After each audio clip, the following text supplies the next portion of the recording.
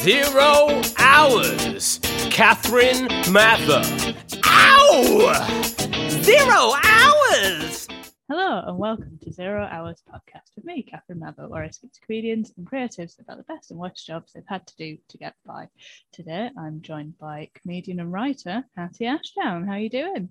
Hello. I don't know if you can hear that. I've got my headphones on. So we got the ice cream man's just gone past. Or woman. I mean, I don't know who's driving it. Yeah, person. But, it's a lovely sound. It's still a lovely sound. It's creepy. Obviously, the music is always creepy. Really creepy. It's still a good sound. You know, it's summer. It's hot. Ice cream man's coming around. I don't think they sell fags anymore, but there you go. No. Do you want us to pause so you can just pop out for us? Yeah, shouldn't I go out and get myself a Popeye? Yeah, get me one as well. What would you have? What's your favourite? Oh, did you have a volcano? No, what? It's like a 99, Yeah. but they put like brown sherbet on it and then the raspberry sauce on the top. So it looks like a volcano. Ooh, okay. That was my childhood drink. No, we didn't have that in Kent. No. This does not reach Kent. What was yours? It was a Popeye, where it was my way of getting two ice creams, which was a 99, and then it's an ice lolly shoved in the top. Why that's called a Popeye? Oh yeah, because it's pop. Oh, okay. Pop in the ice cream. Yeah. Got you. Okay. Yeah. That's what. Was there a particular like popsicle like lolly that they would put into the? Yeah, like a blue one, I think, a lot of the time. Okay. Yeah, blue Classy. ice lolly. So you get a blue tongue. All that. Yeah. Malarkey. Keep it classy. Keep it. Nice one.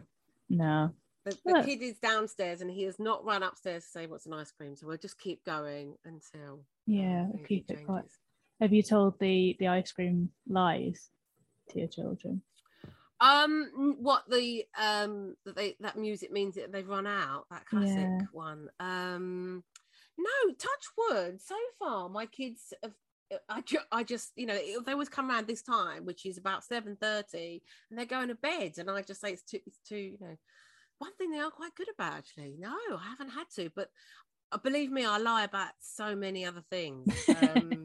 What your top lies? Well, they're still in that love. They're 4 and going to be 7 soon, and I was thinking, wow, I can just about get away with, because the oldest is learning the time. But he's not sort of really into it, if you know what I mean. Yeah. I think once he clocks, like, it's better for me if I learn the time. So at the moment, I can sort of lie a little bit. You know, I can move the clocks around if I want. Bedtime. You know, I can sort of like take apps off of phones and go, you know, iPads and, you know, YouTube is broke. You know, that sort of thing. I can get away with that until. I don't know how long I can get away with it till. No. But isn't it frightening as well how they are going to know technology so much better than we are soon? Well, already. I mean, I'm really rubbish with the games, and he's playing Super Mario, and he's always nagging me to play, and I say I'm rubbish. Mummy's rubbish. And he said, please. So I sat down and played with him, and actually I won a few games, and this is big for me. But yeah, he's showing me how to, I don't have a clue. So he wants to be a scientist when he gets older, or a scientist and a comedian, he said. Yeah. Well, you know, there's plenty of people who manage to do both of those things. Yeah, exactly. So good for him. I hope he makes it. I'm just getting my phone, because earlier when you said about best and worst jobs, I thought, I don't normally make notes. No. I was like, I've had so many jobs, and you know, like sometimes you feel like you talk about the same ones. I'm like, I want to not forget some certain gems that are some gems of horror. Gems of horror and delight. It's interesting, isn't it? You said the best jobs. You're like, oh yeah, well, I guess that was quite fun. It was also horrible at times, but actually some of the best days of my life. Yeah, it's weird that the best jobs list is always much smaller than the worst ones. Wow, should I think it's okay, probably go. Only just about. Yeah. Shall we get down to what the people paid for then? Yes. What's your worst job then? Oh, well, my first thing comes to mind is doing promo work. Right. But I feel like me talking about me doing promo work, which is hand out leaflets or hand out free samples of things, has had a lot of press. Obviously, I wrote a sitcom called Give Out Girls, which was on Comedy Central, in case anyone wants to get up. And that's basically what that was about. That was about my time doing promo. So I feel like I've given that enough press. Although, but so really, I was thinking today, I thought, actually, again, this comes into one of the best words. My other one has to be when I worked with old people. Now, what were you doing to? Yeah, I was meant to be their carer. Okay. Now, this wasn't because I'm like, oh, bloody old people. I love old people. You know, that's why I did the job. Like, I was at university and I had to get a part-time job, and I didn't want to work in a bar. I didn't want to do the usual jobs. So I thought I'd do something a bit more meaningful. Yeah. And I'd be a care assistant. But I think the worst part of it was just thinking, as in, it was the worst job because there was no training. And when I say no training, no training. Like, I think maybe I went into these offices, and I had to like sign some papers, and maybe there was a few like slides they might have showed me, but that was it. I don't remember anything else. And I they were kind of like, oh, you know, people will show you on your first job sort of thing. But that never really happened. I was just so thrown in at the deep end. Looking after these. So I was like a mobile carer. Right. So first of all, I didn't have a car. Oh, no. So I got a bike. So you were given these times that you're meant to get to the different people. And of course, most people with a car can like zip to these people. But I'm like, I was always late for them. It's poor old biddies. And it was the worst in terms of like just dangerous, really. Like, no, I can't believe I got away from it. And maybe they still do now. I mean, and because it's one of those things that's always understaffed. But I just thought we'd be sitting talking to old people about the war. But I slowly realised I was going to have to do some personal care. Yes. And I was like, oh my God. And I didn't mind with the women so much. I don't know what, my mum was so proud. Yeah. Like, she did that thing of like, no matter my degree, but no matter about, you know, being on stage in plays, she just couldn't, but she was so proud. She went, I'm so proud of you. And I was like, Mum, I'm just wiping old women's fannies, you know. And, but I used to think of it as like, what, you know, that thing of like, zone out, but also like what I would want if I was an old lady, you need this help. Like when it came to the guys, I did have to say like, yeah, I'm not going to do guys. Like, I'll go into any guys that just need like reminding to take tablets, but I'm not like doing any washing. I'm a 21-year-old girl. And in them days, you know, I weren't bad looking. And there's no way I'm going in with his clean his old todgers. So, and I did manage to get away with it. I think there was one guy tried, and I was like, no, I'll run your bowl of water and you can do it yourself. Yeah. But, you know, it worked. None of the, I can't say any of them were awful. They were all generally lovely, but just the way, there was no training. And I remember, as I say, the only thing that I do remember signing papers and they say, well, there's not really any training, but what I will say is, remember, they are old people. So you might go in there one day and they'll be dead. Oh my God. That was all. I was like, wow. And luckily, as I talk a little bit in my show, that I think because my mum brought me up very sort of like relaxed about illness and death and stuff, that I think that's what stood me instead, to not be fazed by, I mean, some of the most horrible, and this isn't funny, some of the most horrible one was a woman of Alzheimer's, and people don't think about Alzheimer's, you think about the brain going, but as it gets really bad, it is like they go like a cabbage, and it's just so they go like a baby, and that was so upsetting. That was awful. Yeah. But other ones were just there was one guy, I went late at night and I was running late on my bike, and you had to go around the back. So can you imagine? It's a bit creepy, and all the lights were out. Oh no. And all the lights were out, and I thought, oh shit. But sometimes I was like, he's probably fallen asleep, and he's fallen asleep before he's been able to put lights on or whatever, because that's what happens. And I've got in there and I was shitting myself. So I was doing that thing of like, if you like shout out, you're not so scared. Yeah.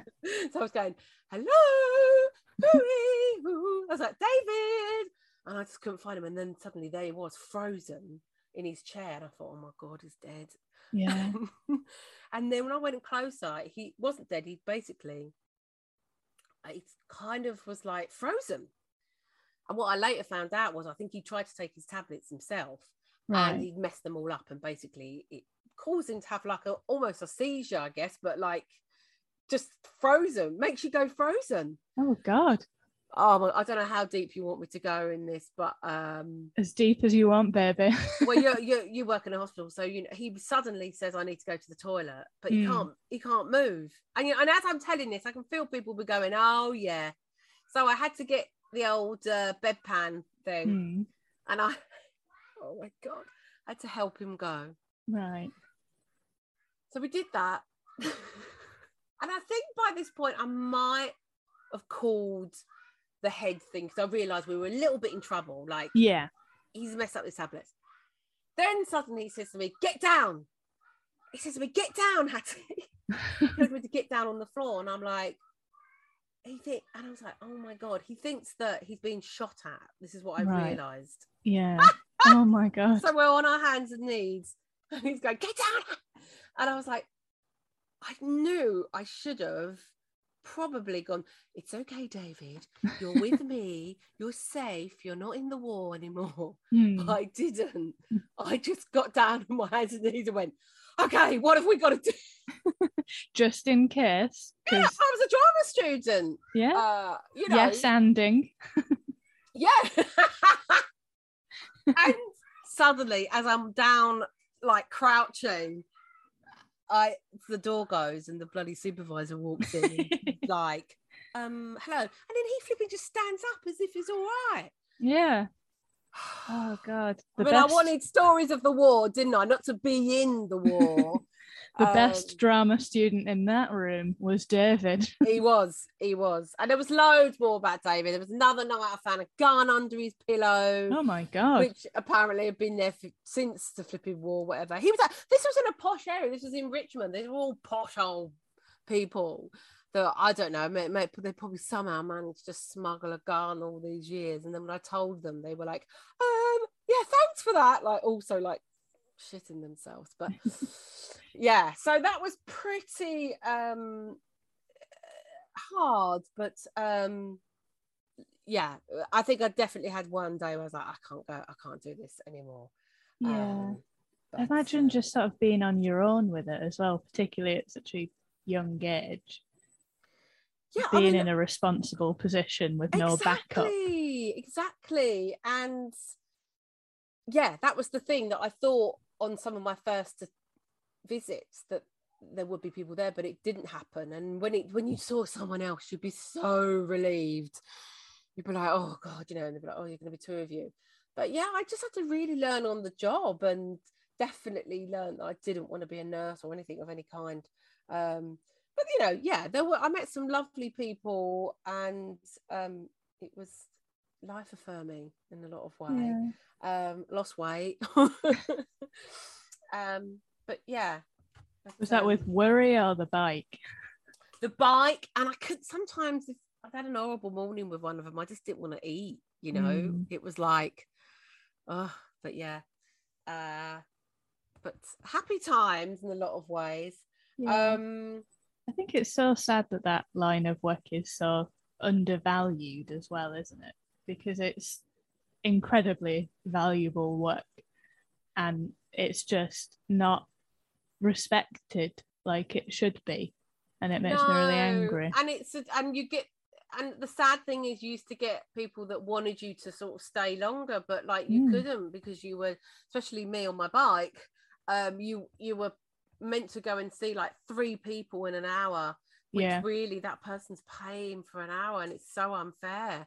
And would break my heart, because it was like, oh, and I think that's why I was late a lot of the time, because sometimes I would just sit and chat to them a bit. I remember, this is how I'm going to give away how old I am now, but I remember Princess Diana died, and I sat with one old person and we lit a candle. Oh. And it was lovely.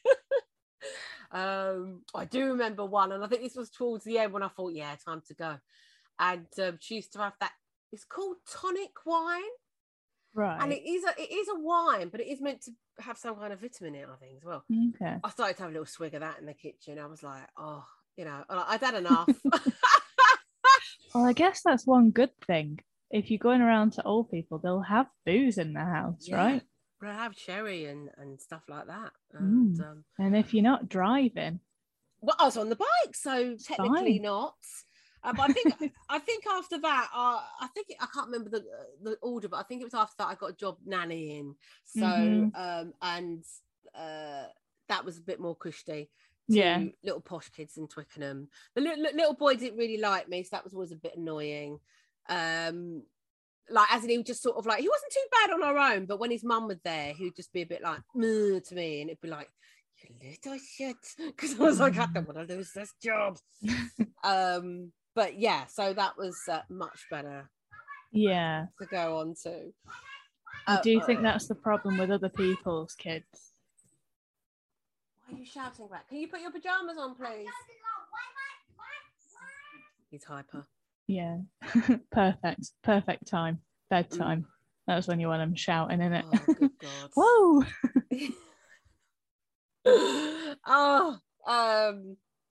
So were you I think the problem with other people's kids is that you can't just, tell them to just shut the fuck up and do what do as you're told, in the same way that you probably would with it. Maybe not that exact wording with your own, but they have heard a few swears, I'll be honest. I think because I'd babysat quite a lot of kids, back home, and I was always done not too bad, so I was a bit like, surely I can win him round. I'm a drama student. We just have a laugh. But he loved his mummy. I hate that expression, mummy's boy, but he just was, I don't know, I could not win him round, but it was fine. Fine. It was like a couple of hours. I just got through it, go home. Brilliant. Back in the day when I didn't even check my references or anything. No. Just like amazing. So was that while you were still at uni as well? Yeah. And then that was it. Then I think in the 3rd year I just went, I'm not working. I'm just gonna like blow my student loan and concentrate on studying and a bit of partying, I guess.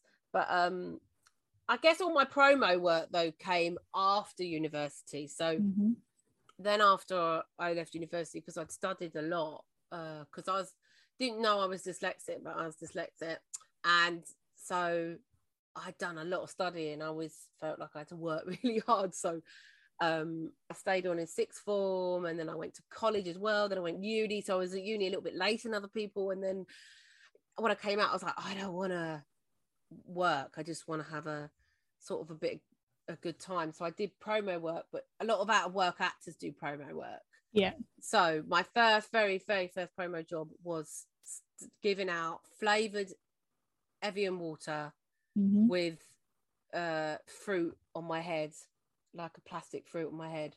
And I thought it was about £100 a day, which now I wouldn't sniff at, and then was great. Yeah. Well, this is all right. And that was it. I was off. But what I learned was they're not all like that. It's sometimes freezing cold, King's Cross Station, in the snow, in a snowsuit. I had a snowsuit I borrowed from a boyfriend at the time. I hate the cold, so I was like, I'm gonna wear this snowsuit. So I just looked like Michelin Man. I was so like, no wonder no one wanted to take a flyer. Like a flyer for BT or something. It was like real thick snow. It was like, what? This is a low, you know? Yeah, fuck that. A low. But you know, promo was good. You met a lot of like-minded people. You meet people you were doing a job on, and then the next day they were at the West End. You know, they were also working at the West End, and that's what people don't realise. And so I loved and hated it, but I think what I hated about it, and I think Sean might have talked about this in retail on her podcast, was it's always the people in charge of it, isn't it? It's yeah. And I did work I worked in the co-op, so that's the closest to my retail sort of business. In promo work, it's like, come on, mate, we're all on the same level, but there'd be someone who's signed event manager, and if just because they've got, you're in charge of flipping who goes for a piss break, you know, like some of them just get a bit ahead of themselves. And or sometimes if you were sort of going on tour, which was basically going on tour of Tesco car parks, giving out free samples of Nutella or whatever, they would have the tour manager. So I suppose, you know, a lot of time they would have to drive the van, and they would be a little bit older than us sometimes, but they would just be, one particular one was just such a job's worth. And you're just like, are you bitter and twisted, bitter, you know, has been that want it and sees us as the young, fresh actors, presenters, or whatever people were. You know, I'm looking back now, I'm thinking they weren't really that old, but I don't know. They always seemed like a bit, but I'd soon learned why, in a way, because I remember one time as I moved up, I got like event manager job for the day. I think it was at Canary Wharf or somewhere. We were handing out something, and like the shopping centre bit there, and I got a walkie-talkie. I mean, I've never been so happy in my life. The power that you get with a walkie-talkie. I could clip it on my belt. But I learned no fucker was listening to me because I was too nice. Oh, they were doing what they wanted. I'd be like, I just had to assign people at different spots. I'd be like, right, if you wait there, like, you know, if you do a half hour there, then I'll come and move you around. When I'd go back to check on them, they weren't there. And it'd be like, and then you'd find, oh, I was going to the toilet. I'm like, oh yeah, I know that game, mate. I played that game. I know what you're doing. Sitting in Starbucks, hiding. And it was like, I guess I was just too nice. You've got to have a little bit of fear. Yeah. So then you like shout at them and then catch a glimpse of your reflection in a shop window and go, what have I become? Now true. I'm that guy. I'm that guy. Well, they could see right through me. I couldn't. Yeah, I was rubbish. Oh, and all I wanted to do was, and I always say it's very sexist world. If I don't know if it's any different now, but if a boy came along and got a job, he'd like be event manager in the first day. Yeah, just because he was a man. And a lot of the time, more men could drive. You know, sounds awful, but and also I think they thought, have a guy because he might have to lug some boxes, so then he'd be van driver, and then they really think they're the dog's bollocks if they're van driver. Yeah. So the highly coveted role of van driver. Yeah. I honestly don't think you could pay me enough to drive a van through London. It sounds awful. Oh. Can you imagine? I went out with a guy who was a courier driver, and one day I decided to go to work with him. Just you know, we're in that stage where you don't want to leave each other. Yeah. And I just thought it'd be fun. Oh my god, he drove like a nutter, of course, and it was like, white knuckle ride. Just saw a different side of him. I was like, oh, thank you. But yeah, these jobs would be up and down the country, so we wouldn't always just be driving around London. But yeah, a lot of the time it was in London at train stations or exhibitions and things if it was handing out freebie stuff, which I always say, like, because obviously I do a bit of material about this, or I haven't done for a while, but you know, it's all, if you're handing out free stuff, that's all right. Like if you're handing out some little chocolate bar or a drink, everyone most of the time wants to know you. It's like brilliant, you know, they'll all queue up and they do that thing of like, what is this? It's like, don't pretend to be a connoisseur or you know, 7-Up. Just take one. I don't care. I don't want to hear what you think. I've just got to get rid of them. But they come up pretending that they're like, oh, what's this? Like, I don't care. Just take it. Yeah. So you went to drama school? Well, yes, drama. Well, I went to drama college, and then that's why I think I got most of my sort of practical side. And then I went university side. Which one? St Mary's in Twickenham. Oh, okay, I did not know that they had one there. Yes, it's quite small, and I think that's why I liked it. So I at the time, I didn't really know what I wanted to do, and I think that probably shone through in my auditions, because I auditioned like at all the big ones. Manchester Met was my favourite. That's what I wanted to be. Julia Walters, you know, I was like, I wasn't sure, but I think even at the time I was like, do I want to be an actress or do I want to do something in performing? You know, I wasn't quite sure. And when I didn't get that, I thought St Mary's was just like a lovely little university, and yeah, just like the look of it. The course was all right, but weren't brilliant. But yeah. So then, like, at what point did comedy become the one rather than, you know, what I say rather than the drama, but you know, like, when did you begin the comedy? I think it was like in the back of my, I think I must have read something about Alan Carr and I liked him, and he went to oh god, I've got the university. It was another one I auditioned for and didn't get into, just forgotten it. It's in London, and they did a stand-up as part of the degree, and I thought, oh my god, how cool is that? And then I read his book, and so it was always in the back of my mind. But again, like a lot of people, depending on what sort of background you come from, I did not come from a performing background. I did not come from a background where comedy was something you could do for a living. Actress maybe, but you know, only if you basically, it was always, oh, we might see you in EastEnders. You know, it was always like, that was the aim, just be on EastEnders. And my sister was in a Amdram, and I used to go and help her. And so I saw a bit of that, and so that sort of like lured me a little bit to be more than just a villager at the back. And then when I finished university, I went, well, okay, I'll do acting, and I tried acting, but I was like, and you start sort of getting comedy stuff, and the thing is, I was a bit, at the first I was a bit like, oh, I'm a serious actress, but then I sort of followed it, and when I followed it, I did some courses at the Actors Centre, which is in Covent Garden, and they do a stand-up course, and it was like you had to do a certain amount of courses a month, and I was like, oh, I'll just do a stand-up one. And that sort of was it, really. And I think I liked the accessibility of just like, yeah, you're always auditioning when you're an actor, and stand-up, it's like you can, to a certain extent, go out and make it happen yourself.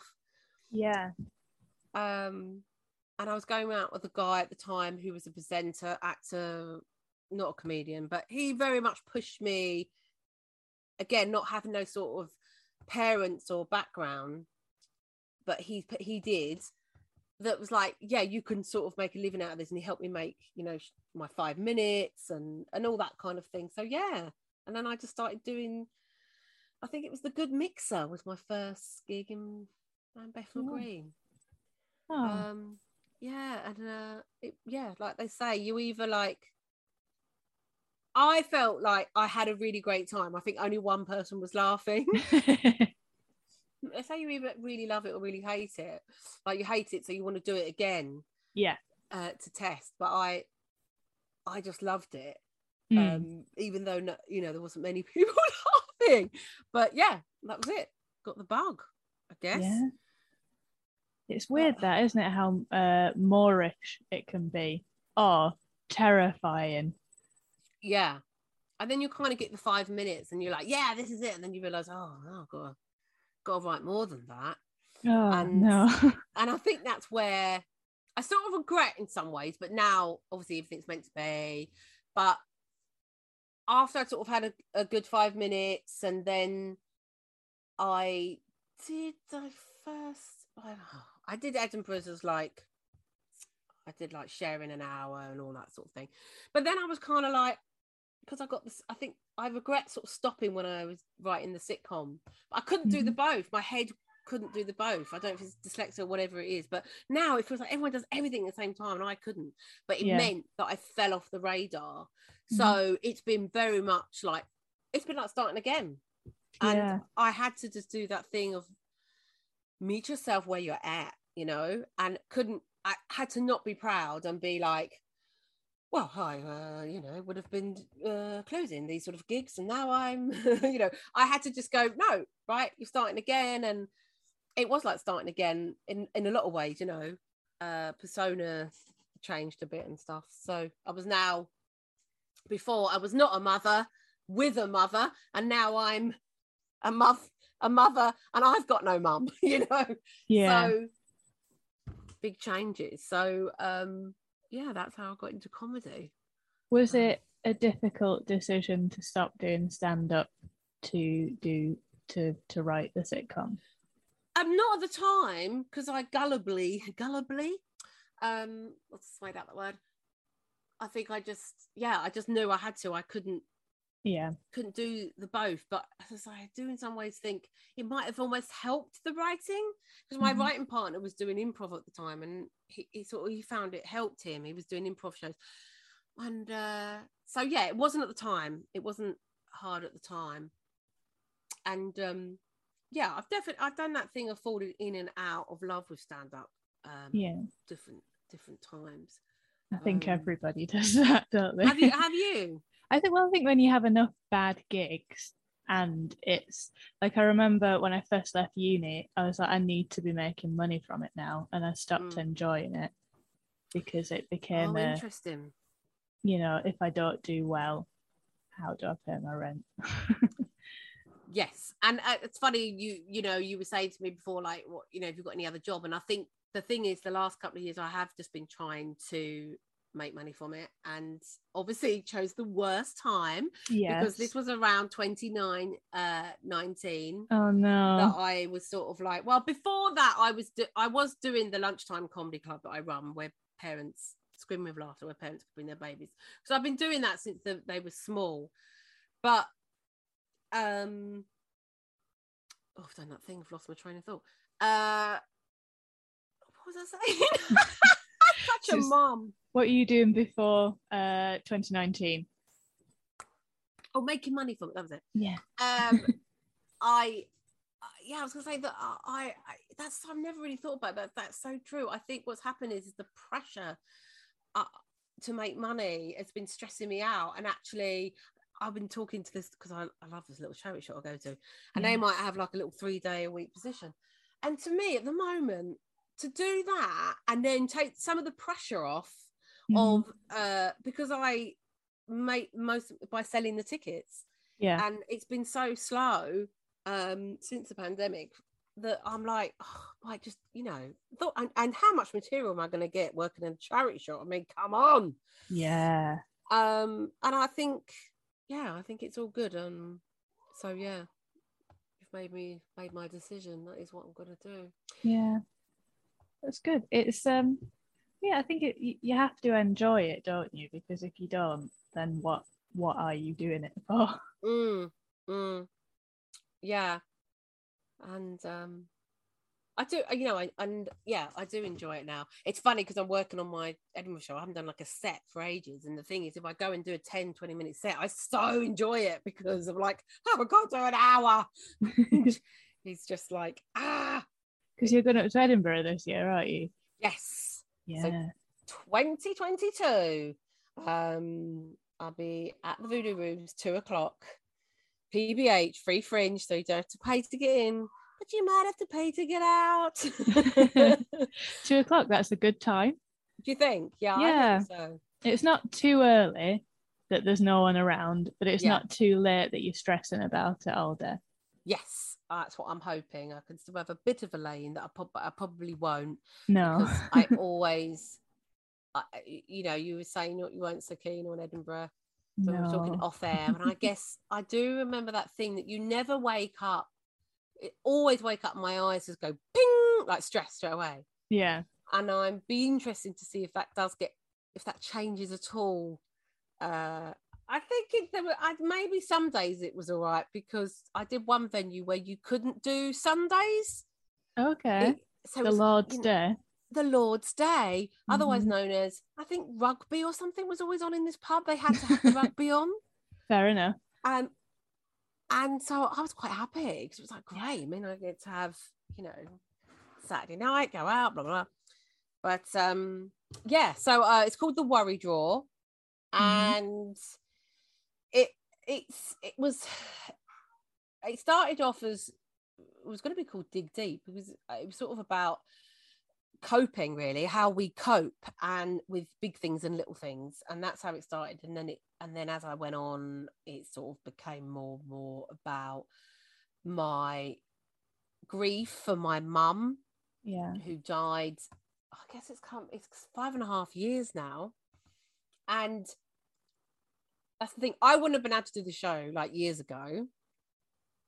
And the more I was like previewing it, I was doing bits and bits, and people were going, "Oh, this has to be about your mum." And I was like, "No, I don't want to do that."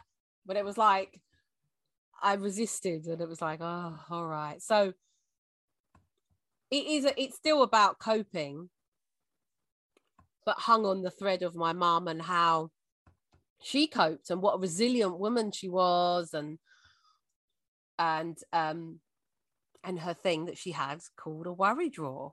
Yeah. I won't give any more away. No. But within talking about coping and worry, obviously comes grief. So there is a bit of grief chat, but it's my grief. So hopefully it's not a trigger to anybody, because that's the thing, isn't it? It's how I see it. So that's the difficult I'm having at the moment. Is I was talking to, I don't know if you know a comedian called Louisa Omleman.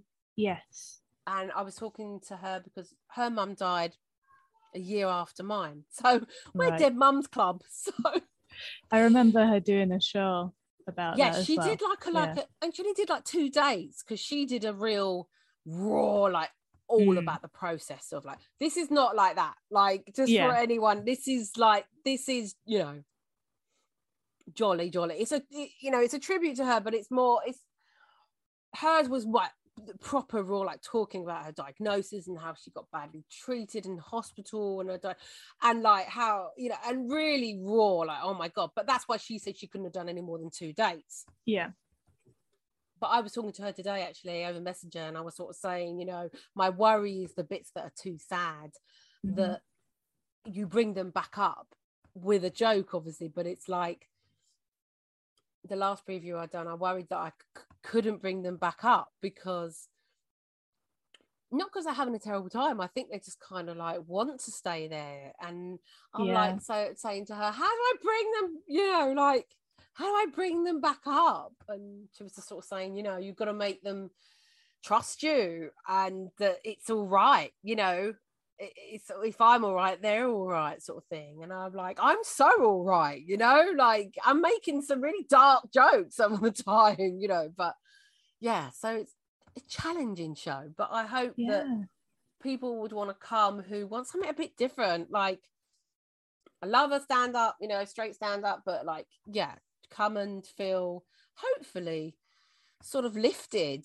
And I think if you are grieving, come. Like, I'm not going to make anyone stand up and tell their story or anything. Yeah. As someone else said, this is the show I would like to have seen, you know, when my mum had just died or something. Yeah.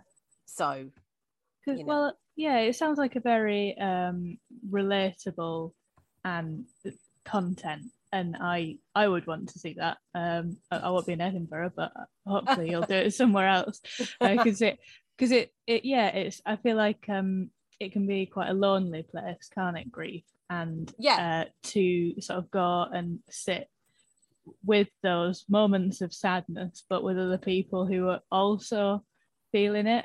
Oh, well, that's the thing. You do feel very drawn to other people, particularly if they've lost parents. You feel like you're in this gang, and you know, we search each other out at parties, and you know, it's like a kind of, but it is nice in a weird way. It's an unwritten thing that you all sort of understand, and I find it really interesting when someone does tell me, and I'm like, right, yeah, I could see that in you. Like, there's certain things I can see in people that when they've lost a parent, it's interesting.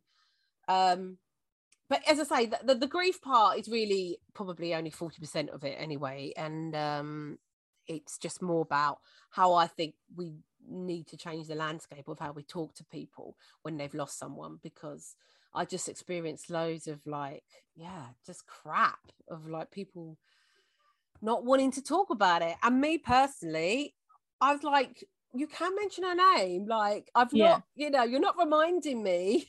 Yeah. And so, so it's that side of stuff that I hope will be this thing that stays with people. And hopefully we can all, there's a bit of magic in it. There's a bit of dance. What? Oh, yeah. Amazing. I am sold. I've got 2 previews left in London. I don't know when this goes out, but I haven't got any in North London, but I'll try and drag you to one maybe. Yeah, tell it when are they? Well, this Sunday, whatever that day is, what's that? The 17th of July, I'll be at the Bedford in Balham. Oh yeah, I was there a few weeks ago. It's a lovely venue, that, isn't it? Oh, well, that's where I do my lunchtime comedy club for parents. Oh, amazing! To bring their babies. Yeah, it's a lovely room. Well, there's lots of different rooms there. And then I've got one. I'd have to get the dates up, but if you go onto my Instagram, it's all on there. I've got one in Beckenham, which is my way, and I've forgotten what date that is, but that's Saturday, I think. Saturday night, boys.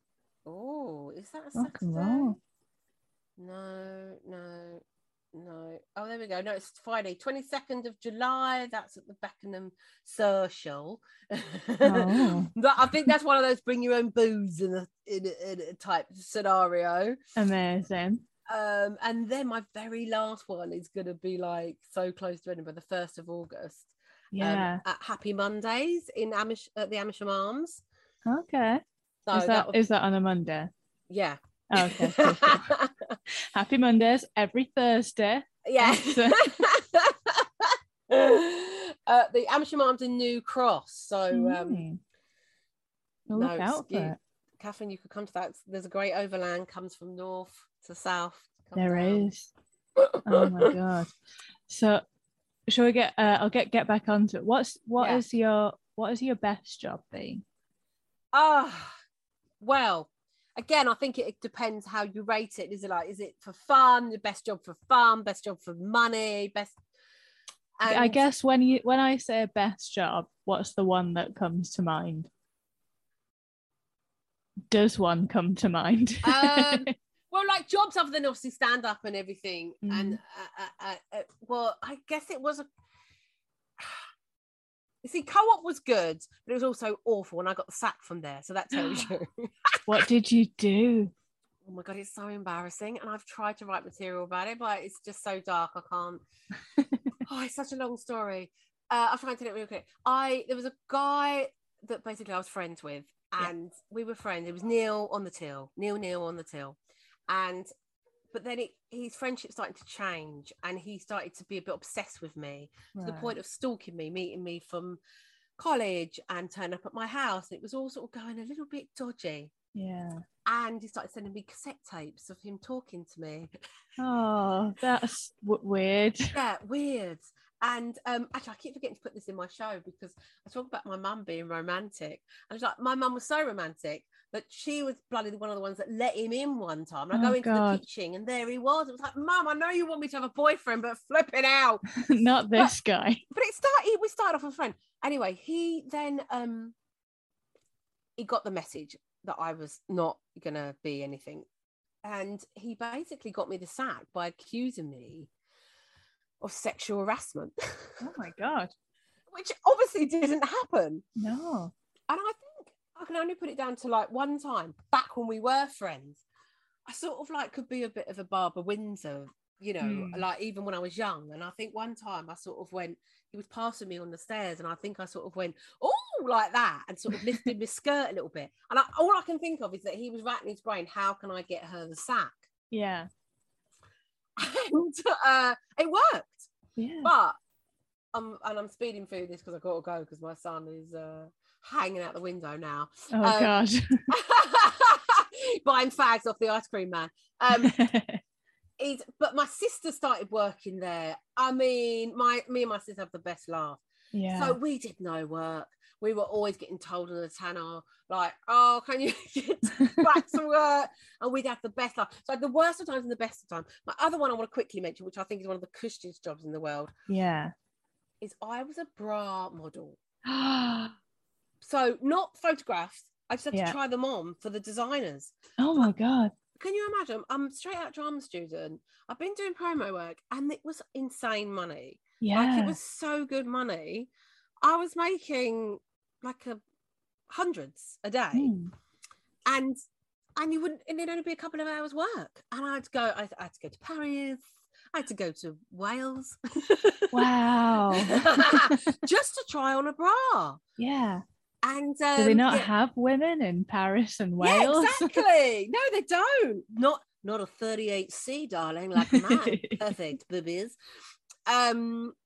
So that was cushed in, and it moved on to doing clothes. I did Topshop for a while, and I could take all the clothes home if I wanted.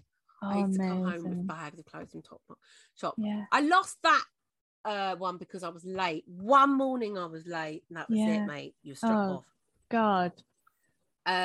Yeah, that's why a past show of mine was called Hurry Up Hattie.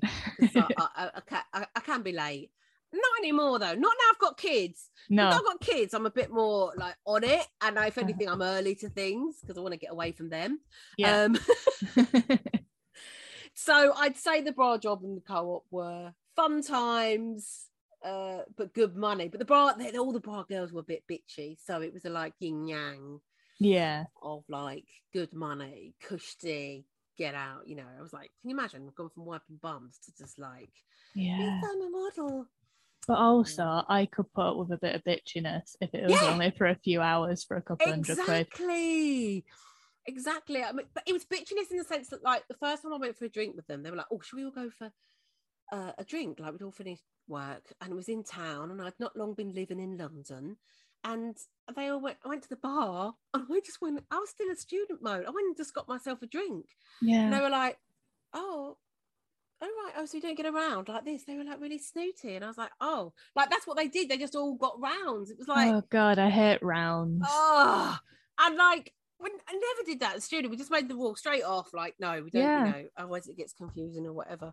And you tied into it. Yeah, and I was still in that mode, and I was like, that was it. Never got invited for drinks again after that. But I was like, sod you, I don't care. I'm trying on my bras, and so that was pretty cushy job. But I think I then lost some weight, so that was an unfortunate thing as well. But I was like, I do kind of want to lose some weight, and I just lost it anyway. I don't know, I can't remember.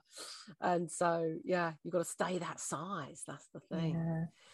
But very interesting. There's people, bra models, there's people that just try on shoes and they get paid for it. It's like, wow, that's all. I'm looking into that. Well, it has been an absolute pleasure. Oh, I hope so. To have you on. I know that we did briefly mention some pluggable things, but is there anything that you would like to plug? Where can we find you? Well, I do a podcast called the Funny Mummies Podcast, and depending on what, I mean, I don't. At the moment, it's on a rest. And I think I'm going to start running it again in Edinburgh, but I'm going to do like some mini ones and me talking to other comedian parents. That's what that's what it is basically. And I run Screaming with Laughter, which is a lunchtime comedy club, but again, that's on pause at the moment. Other than that, just Give me some work, please. I need some work.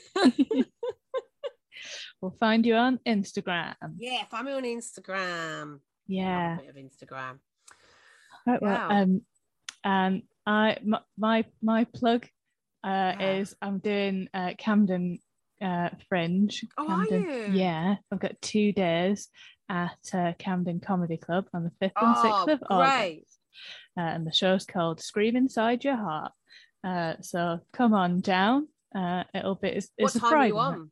8 p.m. Friday 8 night, p.m. Saturday night. It's going to be awesome. Oh, it's such a great venue. That's where I did my work in progress last year for Camden Fringe. Yeah. And you kind of like have this panic of like, no one's coming. And then the last minute they come. So you'll be fine. It looks like a comedy club as well, doesn't it? That's what I love about it. Like, it's one of my favorites. It gets such a great crowd there. Yeah. Well, good luck with that. Thank you, and have the best of times in Edinburgh. I'm going to take your advice. And just stay out of it, man. Just do my show, keep my head down, and go home. Look after yourself. I will. Thank you so well.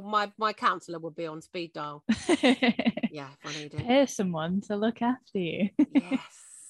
Well, thank you so much for having me. Thank you for listening. Goodbye. Goodbye.